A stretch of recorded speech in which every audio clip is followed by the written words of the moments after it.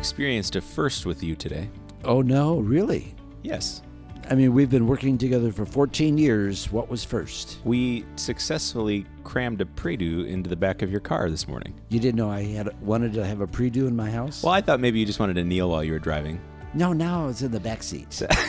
Hi, everybody. Hello, this is Father Herb.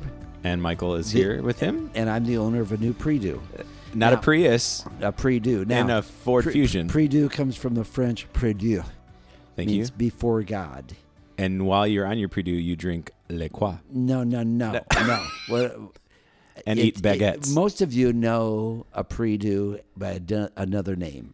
Kneeler. The kneeler. Right. So we have kneelers in the church in front of the Blessed Sacrament, but we have a couple of other kneelers that were bequeathed to us over the years. One that we used to use in Roncalli pretty frequently. Well, there was one. The one that's in your back seat now is the one that was in front of the tabernacle forever in the Parish Life Center. That's correct.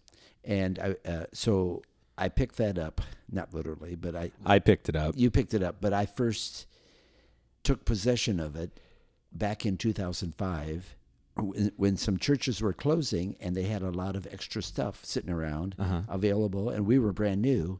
So they gave me carte blanche to pick up what we would need in our new church. We got a lot of hand-me-downs, but that was a lifesaver for us because we had nothing. We had servers' robes. We had the sacramentaries and the missals and the lectionaries and the gospel book. The tabernacle itself. The tabernacle itself, the candlesticks, and the big crucifix that hung in Roncalli Hall that's now in the weekday chapel. Yeah. Not to mention the altar that was altar and amble. Yeah, that whole set. They're on the weekday chapel. So all of that was given to us by other parishes. So some of you may be wondering why on earth on a Tuesday are we cramming liturgical furniture into Father's car?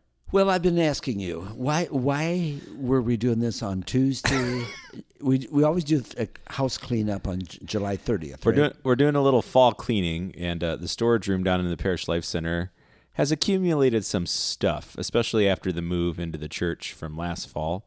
So we're just tidying up, getting ready for the new school year, and that was one of the things we wanted to. And I think for some of the new staff members, it was a day of exploration and discovery. You had to see what's down there. We have things. We found some creatures, I think, living in there too. Oh, I'm just kidding. And not staff members. Yeah, we found some old staff members. We were wondering where they've been. Anyway, it's good to talk with everybody. This is our 23 podcast number 111. How beautiful. Yeah, that's not biblical. No, but it's a great number. Yeah. 111. Yeah. I called somebody today that I'm trying to get to help out at the parish a little bit, and in their phone number there were 3 6s in a row, and I was like, I don't know if I should call this person. 666. That's a Rossford exchange. No, it wasn't the exchange. It was in the middle of the phone number. Oh, okay. But as I was dialing it, I was like, I don't know if I should call him. Yeah, okay. We are also looking at the readings. Did you know that? We're looking at the readings for the 18th Sunday of Ordinary Time, also known as August 4th, 2019. August. Here it is. Oh, and we have to say, this weekend on August 3rd. Oh, yes. Our friend and colleague, Hillary, is getting married to Zach. And Hillary joined the staff a month ago. And now she's getting married. It's been a kind of a monumental she summer. Was already engaged. The date was already planned before I hired her. That is true. But we are praying for Hillary and Zach and for their wedding mass. But, she's not the first member of our staff to get married. No. I also got married. As a staff member. I did. Actually, this is embarrassing. Speaking of tidying up, I was going through the website the other day, and on the sacraments page for marriage, guess whose wedding picture? Your wedding picture? It was still there. You can't really tell us because it's our backs. That's why I chose it. I thought it was okay. But I didn't realize it was still there, so I updated it. Now we've got all these beautiful wedding photos in the new church, so I updated it. Okay. Well, you have a beautiful wife. I do. It wasn't. Oh, now you're going to get me in trouble. It had nothing to do with my wife. It was still in the Parish Life Center. It just wasn't quite as beautiful as some of the shots we have in the new church. Okay, we better quit right there. Let's talk about Gospel of Luke, and we are up to chapter 12.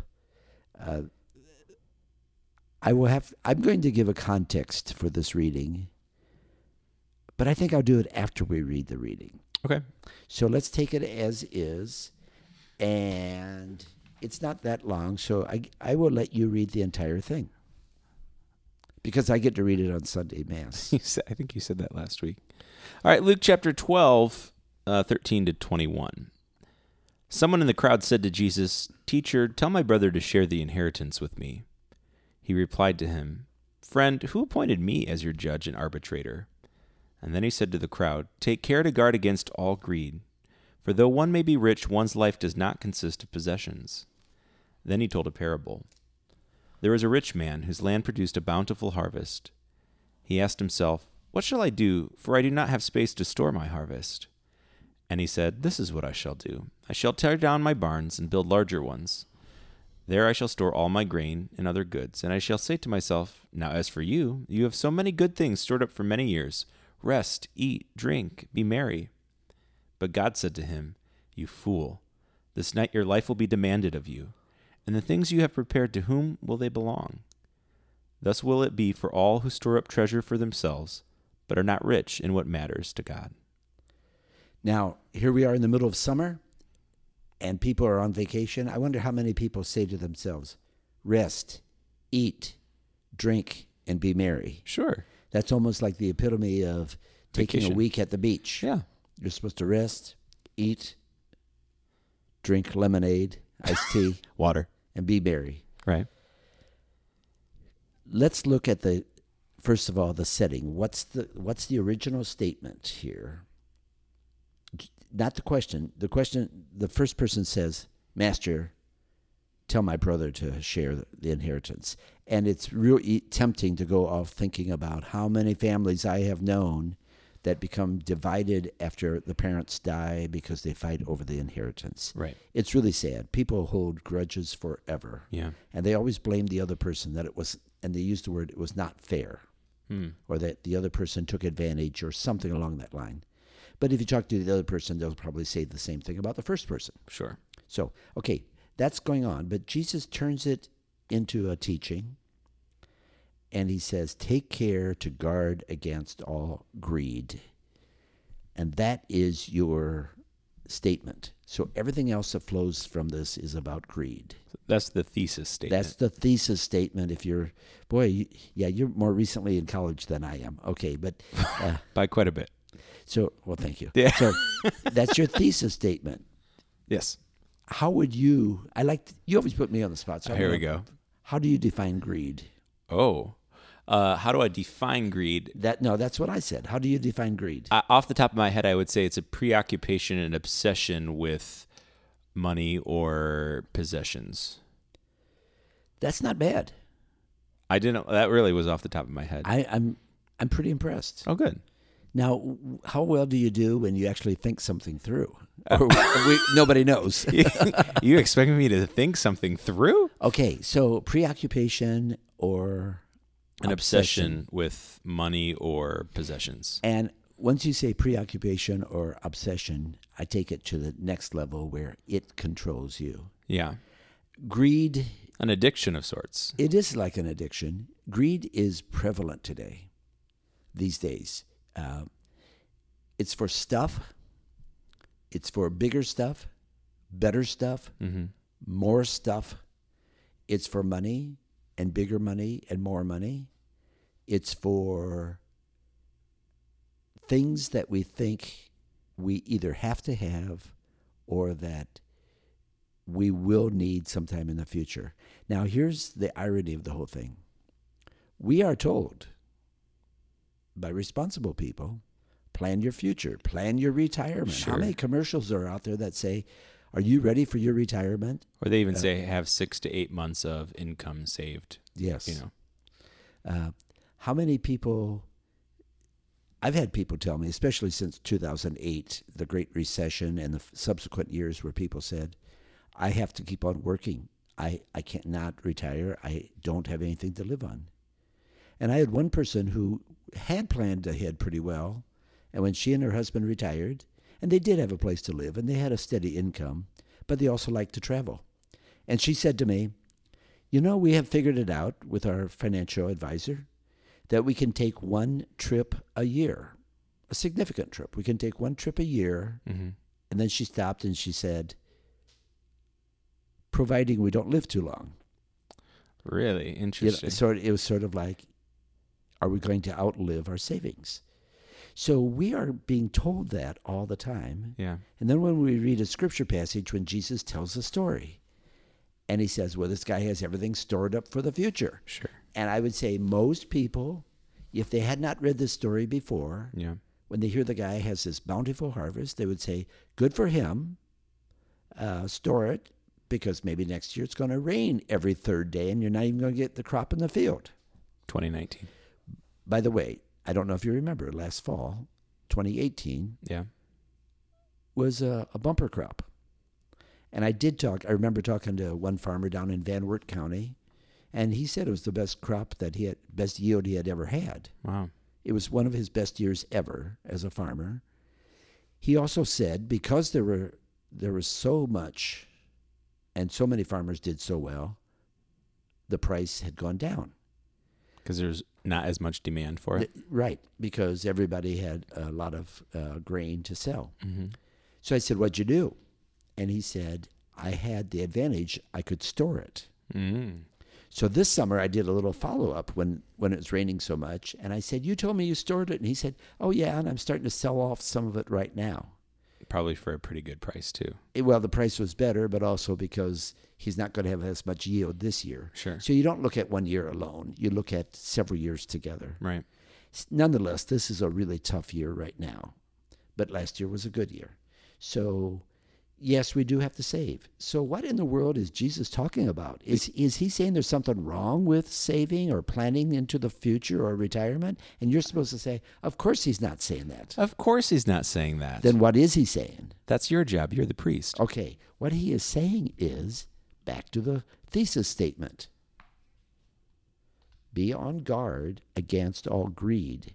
Greed is when not only you're obsessed with the stuff, but it also controls your life. It runs you. You don't decide, it decides for you. And that's the way stuff is. Mm-hmm. When I use the word stuff, of course, I mean... It's very descriptive of you. Well, it could be money, it could be stocks and bonds, it could be land, it could be acquisitions, it could be that sports car that you could not afford as a teenager or even as a young adult, so you buy it when you're around 60. Sure. Have you ever noticed how many times you see sports cars in any parking lot? Look to see who the driver is who gets out. A 60-year-old male. Yeah, I'm not putting down 60-year-old males, but yes, a lot of see times. a lot of them, lots of times. Sure. You know, I think this is one of those readings that probably challenges people, so it's easier just to dismiss it than really take it at its core. And it's also because it makes you really reflect, am I living, so Jesus says, turn the other cheek. Jesus said, blessed are the merciful. I think everybody can buy into all of that. But then when he starts talking about finances, then we're like, well, hold up here. What are you really trying to say, Jesus? And so this is one of those that I think it does take some serious self-reflection to make sure that we're living in line with what Jesus is calling us. Well, you're right about the finances. When it touches finances, we want to say, hey, what does that have to do with my life? Sure.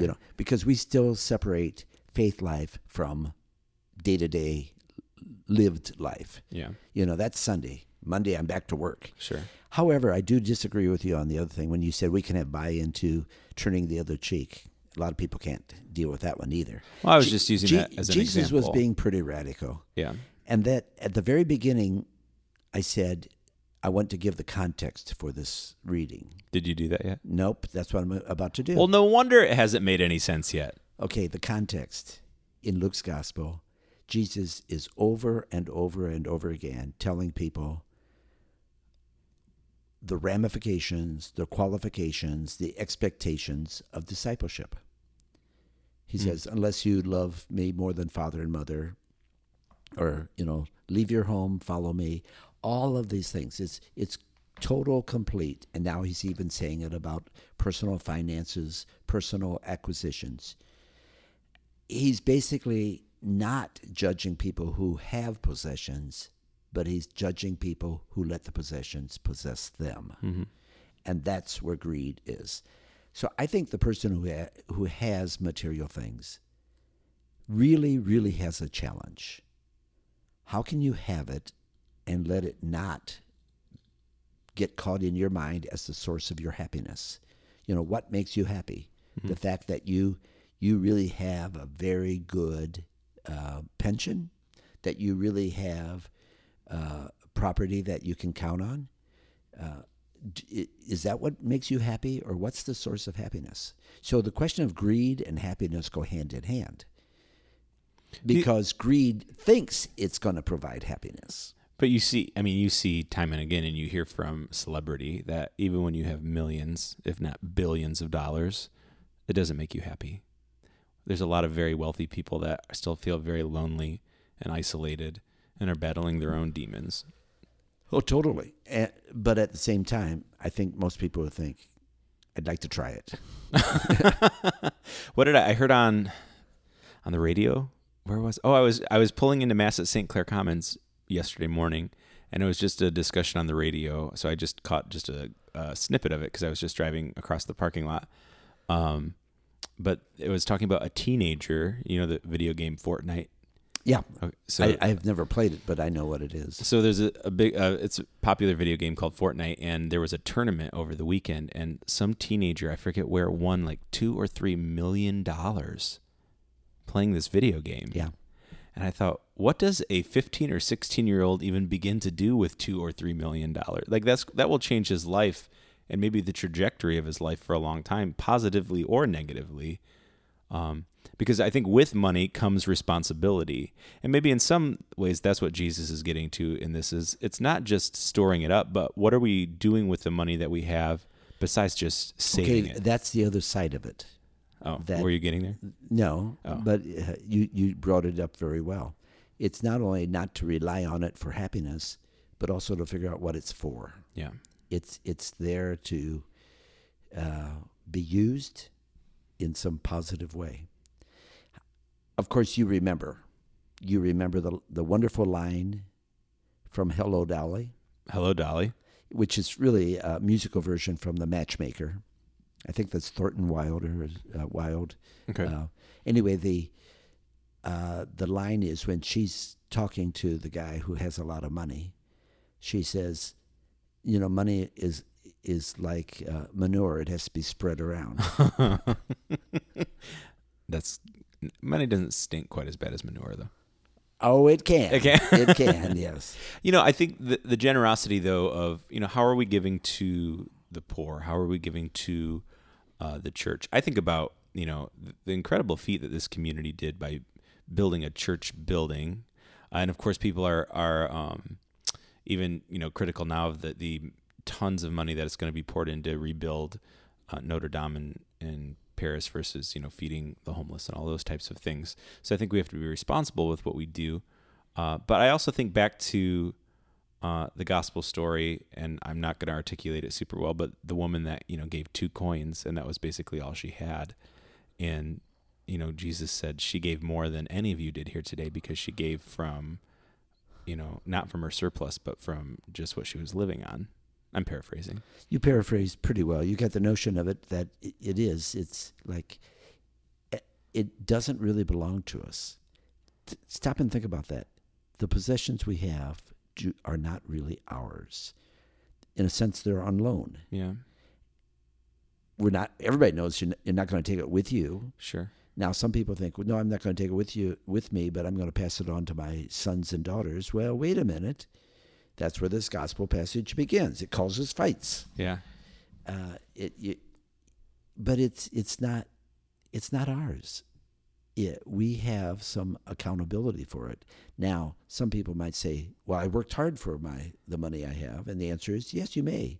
But even the ability to work hard is itself a gift. Do you, before we run out of time, want to tie this into the Ecclesiastes reading at all? Because it's a fun one to start. I love it, but I think we have to define terms. I'm going to read the opening line.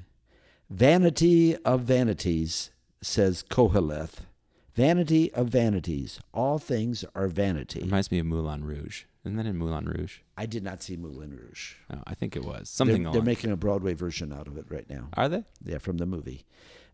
Here is one who has labored with wisdom and knowledge and skill, and yet to another who has not labored over it. He must leave property. This also is vanity and a great misfortune. The next line's the key line. For what profit comes to a man from all his toil and anxiety of heart with which he has labored under the sun? All his days, sorrow and grief are his occupation, even at night. This also is vanity. So it's basically saying vanity. Now, I think we take the term vanity in a whole different sense in the 21st century. Being vain. Yeah, you're so vain. Yeah, I bet you think this song is about you. You're so vain. But that's not the way this is meant. Vanity here is, it's throwaway. It's useless. It's over the top. Excess, but not the core. It's like when I was a kid, I used to love to have a big piece of cake because I love the icing. Now I still like cake, but without the icing. So I've learned it's the cake is more important than the icing. Vanity is when you just get caught up on the external, what appears to grab your attention rather than the real substance. So here's the bottom line, or I guess I'm asking, what's the bottom line for this week? Because again, it will be very easy to read this, reflect on it, hear it at church, and then not let it change you at all. Yeah, I think there's a lot of wrong things to take. The one is simply that, well, I better give everything away to the poor, which, by the way, could be the right call from God. But I think the correct thing is that somehow we do have to look at what we have and know that we are humble servants. And in discipleship, we have to use what we have in service of the Lord. All right, friends. We hope that you're having a great week. We're excited for August. People are coming back from vacations. School is starting soon. I said it. It's happening. And August is here. We'll see you next week. Have a wonderful rest of your week.